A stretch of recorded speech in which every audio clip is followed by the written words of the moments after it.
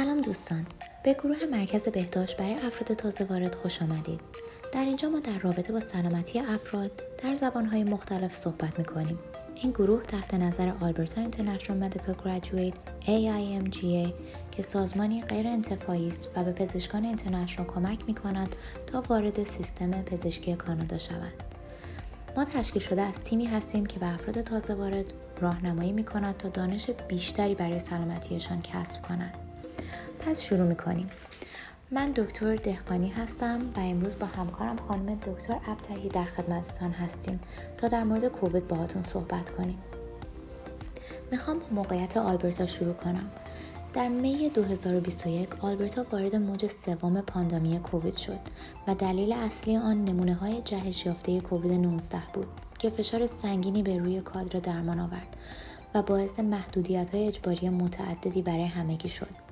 همکنون با بازگشایی مدارس و آرام شدن اقدامات بهداشت عمومی مهمه برای حفظ خودمون و اطرافیانمون از دستورالعمل‌های دریافتی از طرف خدمات بهداشتی آلبرتا پیروی کنیم تا با هم موفق به جلوگیری از پخش کووید شویم. خانم دکتر، در مورد میزان مثبت بودن بسیار شنیده‌ایم. میشه بیشتر در موردش توضیح بدین؟ میزان و ریت مثبت بالا به معنای اینه که تست‌های بیشتری شاید باید انجام بشه و نشون میده که زمان خوبی برای برداشتن محدودیت‌های مربوط به کرونا به منظور کاهش انتقال بیماری نیستش. در واقع نشون میده که زمان خوبیه برای افزایش محدودیت‌ها تا بتونیم جلوی پخش شدن بیماری رو بگیریم. دقیقاً مقدار مثبت بودن چه شماره‌ای باید باشه تا بگیم بالاست؟ حد نصاب برای میزان مثبت بودن تست ها 5% می باشه.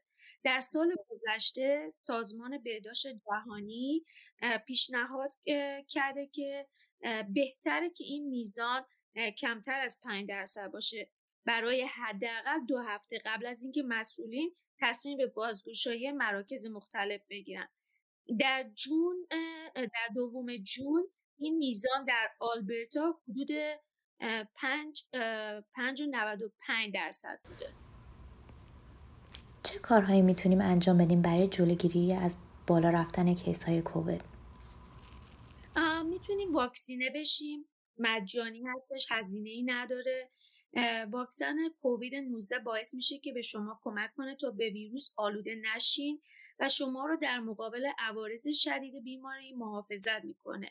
همه واکسن ها مؤثر و سیف هستن و میتونن باعث نجات جون خیلیا بشن. هر فرد که در سال 2009 و قبل از اون به دنیا اومده میتونه واکسن بگیره. به چه دلیل تزریق واکسن واجب است؟ واکسن سیستم ایمنی شما رو قوی میکنه و با ساخت آنتیبادی بر علیه بیماری شما رو محافظت میکنه. واکسن ها سیف هستن و خیلی راحت تر از اینه که خود بیماری رو فرد تجربه کنه. ما همگی باید نقش خودمون رو در حفظ سلامت خودمون، اونایی که دوستشون داریم و دیگران انجام بدیم و واکسیناسیون در واقع تنها راه حفاظت از خودمون و افرادی که در اطراف ما هستن و در لول‌های بالاتر جامعه می باشه. خیلی جاها میگن کووید 19 همانند آنفلوانزای فصلی است، پس برای چی زدن واکسنش مهمه؟ کووید میزان مرگ و میر ناشی از کووید 2.5% در کانادا می باشه که در واقع 25 برابر میزان مرگباری ناشی از سرماخوردگی یا همون فلو می باشه. اکثر میزان انتقال باعث میشه که بیمارستان ها ظرفیتاشون پر بشه و ظرفیت کافی نداشته باشن و ممکنه هزاران نفر از بین برن. به عنوان یک شهروند مسئول همه ما وظیفه داریم که وقتی زمان واکسینه شدنمون رسید این کار رو انجام بدیم. میشه در مورد واکسن کووید در هنگام بارداری و شیرخواری توضیح بدین؟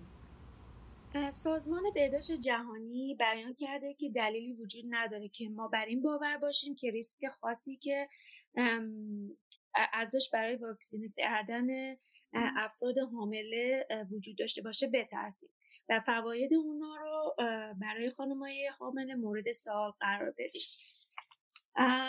در واقع در حال حاضر خطرات نگران کننده شامل سقط جنین و مشکل و نواقص حاملگی در خانم‌های دریافت کننده واکسن کووید 19 گزارش نشده. در زمان دریافت واکسن نیاز به قطع شیردهی نیست، همچنین لازم نیست که شیردهی رو به تأخیر بندازن و اگه شما حامله هستید و به این عفونت دچار شید، احتمال بستری شدن شما در ICU 3 برابر افراد غیر حامل. به چه علت سن تزریق واکسن رو پایین آوردن؟ با توجه به میزان بالای کووید 19 در آلبرتا، سن دریافت واکسن با توجه به گزارشات علمی داده شده پایین آورده شده توسط مسئولین تا هرچه زودتر میزان بالاتری از افراد ساکن آلبرتا واکسینه شود. آیا خردسالان برای دریافت واکسن به رضایت والدین احتیاج دارند؟ افرادی که ماینر یا همون زیر سن قانونی هستن نیاز به رضایت پدر و مادر یا سرپرست خود برای واکسینه شدن دارند. اگر این سرپرست همراه فرد زیر سن قانونی باشه، رضایت شفاهی کافیه. اگه سرپرست همراه فرد زیر سن قانونی نباشه، رضایت نامه باید امضا و در اختیار فردی که قرار واکسیناسیون رو انجام بده قرار بگیره. چه موقع میشه نوبت دوم واکسن کووید رو دریافت کرد؟ گزارشات علمی نشون میده که دوز اول تا حدود 80% در مقابل بیماری سخت افراد رو ایمنی میکنه و فاصله زیاد بین دوزها باعث کاهش این ایمنی یا زمان ایمنی ایجاد شده در واکسن های چند دوزی نمیشه. دوز دوم باعث افزایش ایمنی میشه و به شما کمک میکنه که زمان طولانی تری ایمنی داشته باشین. در اول جون 2021 مسئولین آلبرتا اعلام کردن که اپوینتمنت ها یا همون وقت های آزاد برای دوز دوم برای واکسینه شدن کووید 19 در اختیار افرادی که واجد شرایط هستن قرار میگیره. افراد ساکن آلبرتا میتونن دوزها رو بر اساس اینکه دوز اولشون رو کی دریافت کردن دوز دومشون رو بوک کنن. افرادی که در مارچ یا زودتر از مارچ دوز اول خود رو دریافت کردن میتونن با شروع اول جون دوز دومشون رو انجام بدن و افرادی که در اپریل دوز خودشون رو دریافت کردن میتونن با شروع جون 14 این کار رو انجام بدن و افرادی که در ماه می دوز اول خودشون رو دریافت کردن میتونن دوز دوم خودشون رو با شروع روز 28 جون انجام بدن و با انتظار میره که بیشتر افرادی که دوز اول خودشون رو از یه مکان مشخصی دریافت کردن دوز دوم هم از همون مکان دریافت کنن، ولی به افراد ساکن آلبرتا این اختیار داده شده که هر جا دوست دارن برن و دوز دومشون رو انجام بدن. برای افرادی که واکسن mRNA مثل فایزر یا مدرنا به عنوان دوز اول دریافت کردن میتونن دوز دوم خودشون رو همون واکسن mRNA دریافت کنن و افرادی که استرازنیکا یا کوویشیلد به عنوان دوز اول خودشون دریافت کردن میتونن دوز دوم خودشون رو یا استرازنیکا یا mRNA انتخاب کنن و اگر میخوان استرازنیکا بگیرن باید از طریق AHS این کار رو انجام بدن. نظرتون در مورد استرازنیکا چیه؟ آیا امن هست؟ واکسن استرازنیکا انتخاب خوبی برای افرادی هستش که در ریسک بالایی برای مبتلا شدن به کووید 19 و عواقب کووید 19 هستش و بهتره که منتظر انواع دیگه واکسن نمونن و اونو دریافت کنن. میزان کیس های فعال مخصوصاً واریانت ها در آلبرتا رو به افزایشه.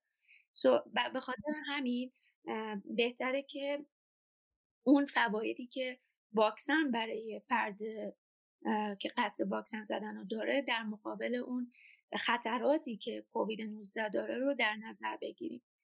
هر واکسنی عوارض خودشو داره، ولی باید در نظر داشته باشیم که وید یا همون لخته حاصل از واکسیناسیون که در آسترازنکا ایجاد میشه خیلی خیلی نادر هستش و این میزان در سطح جهانی به میزان 1 در 100,000 نفر یا 1 در 250,000 نفر هستش. آلبرتا هلت و هلت کانادا شواهد علمی مختلفی رو برای سیف بودن همه واکسن های کووید 19 در آلبرتا بررسی میکنن. آیا صحت داره که میگن واکسن باعث ابتلا شدن به بیماری کووید میشه؟ نه، واکسن های کووید 19 ویروس زنده کووید 19 نیستش و نمیتونه فرد رو به کووید 19 مبتلا کنه. افرادی که پیش زمینه مریضی مانند مشکل قلبی یا دیابت دارن آیا باز هم میتونن واکسن را دریافت کنن؟ در واقع اونایی که بیماری زمینه‌ای مثل دیابت یا مشکلات قلبی دارن در ریسک بالایی برای عوارض مبتلا شدن به کووید 19 قرار دارن و اینا افرادی هستن که باید حتما واکسیناسیون رو انجام بدن.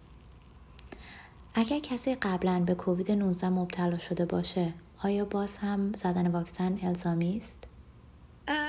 بله، افرادی که قبلا به بیماری مبتلا شدن یا مشکوک هستن که به بیماری کووید 19 مبتلا بودن باید حتما واکسیناسیون رو انجام بدن، به خاطری که هنوز اطلاعاتی در مورد این که بعد از بهبودی از بیماری کووید 19 چقدر فرد ایمنی داره.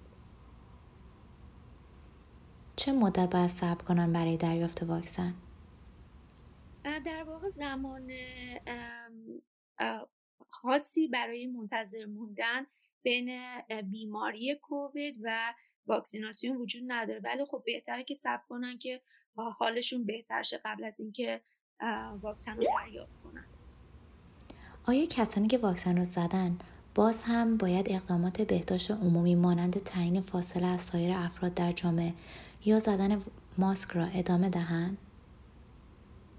بله، افراد باید همچنان ماسک بزنن، فاصله های فیزیکی رو یا همون سوشال دیستنسینگ رو رعایت کنن و از پروتکل های پابلیک هلت پیروی کنن و وقتی همه افراد واکسیناسیون رو انجام بدن 100% پابلیک هلت مژرها رو تغییر میده و ممکنه بعضی میشه در مورد ایزوله و قرنطینه توضیح بدین؟ افرادی که تست کووید 19 شون مثبت شده یا علائم کووید 19 دارن باید به مدت حداقل 10 روز ایزوله بشن. افرادی که در تماس نزدیک با فردی هستن که کووید 19 دارن باید 14 روز قرنطینه بشن. اگر یک نفر بعد از دریافت نوبت اول واکسن تست کوویدش مثبت بشه آیا باز هم احتیاج به ایزوله داره؟ بله، باید ایزوله بشن و حداقل برای اگر با کسانی که در تماس نزدیک هستیم همگی واکسن کووید رو زده باشن آیا باز هم 14 روز قرنطینه لازمه؟ نه، ولی بذارید من در این مورد یکم بیشتر توضیح بدم. افرادی هستن که ایمنی نسبی دارن. ایمنی نسبی چندین هفته بعد از دوز اول شروع میشه. افرادی ایمنی نسبی دارن که 14 روز از زمان دوز اولشون در واکسن هایی که 2 دوز لازم داره انجام بشه گذشته باشه. اگه شما ایمنی نسبی دارین و با یه فردی که کووید 19 داره در تماس باشین باید 10 روز از آخرین تماستون با اون فرد در قرنطینه قرار بگیرید و باید تست کووید 19 بدین در روز هفتم یا بعد از اون، یعنی از روز هفتم که با اون فرد در تماس بودین و اگه تستتون منفی بشه و علائمی نداشته باشین که میتونین از قرنطینه بیاین بیرون. اگه علائمی داشته باشیم باید تست کووید 19 رو حتما تکرار کنین و اگر هم تست ندادین و علائم دارین باید حتما تا حداقل 10 روز در ایزوله باشین. یه سری افراد هستن که ایمنی کامل دارن. اینا افرادی هستن که 14 روز از دوز دوم در واکسنایی که 2 دوز هستش میگذره.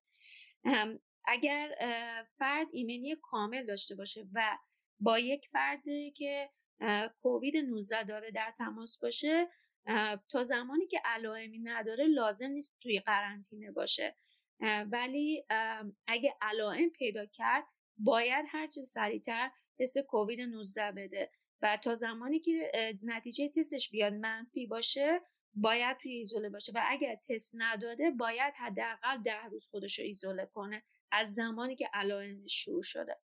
یه سری افراد هم هستن که هیچ گونه ایمنی ندارن، یعنی واکسن کووید 19 رو دریافت نکردن یا 2 هفته کمتر از زمانی که دوز اولشون رو دریافت کردن توی واکسن هایی که باید 2 دوز بزنن.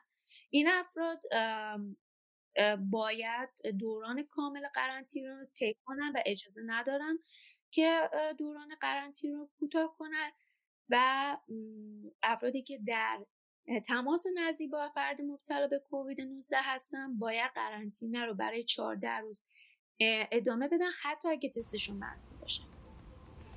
خیلی ممنون خانم دکتر. پس در انتها نتیجه میگیریم مهمه که یادمون باشه واکسنمون رو دریافت کنیم تا اینکه دچار ویروس کووید بشیم. دوستان اگر سوالی دارین میتونین با این شماره با ما تماس بگیرین 833 906 43 57. ممنون از توجهتون. روز خوبی داشته باشین.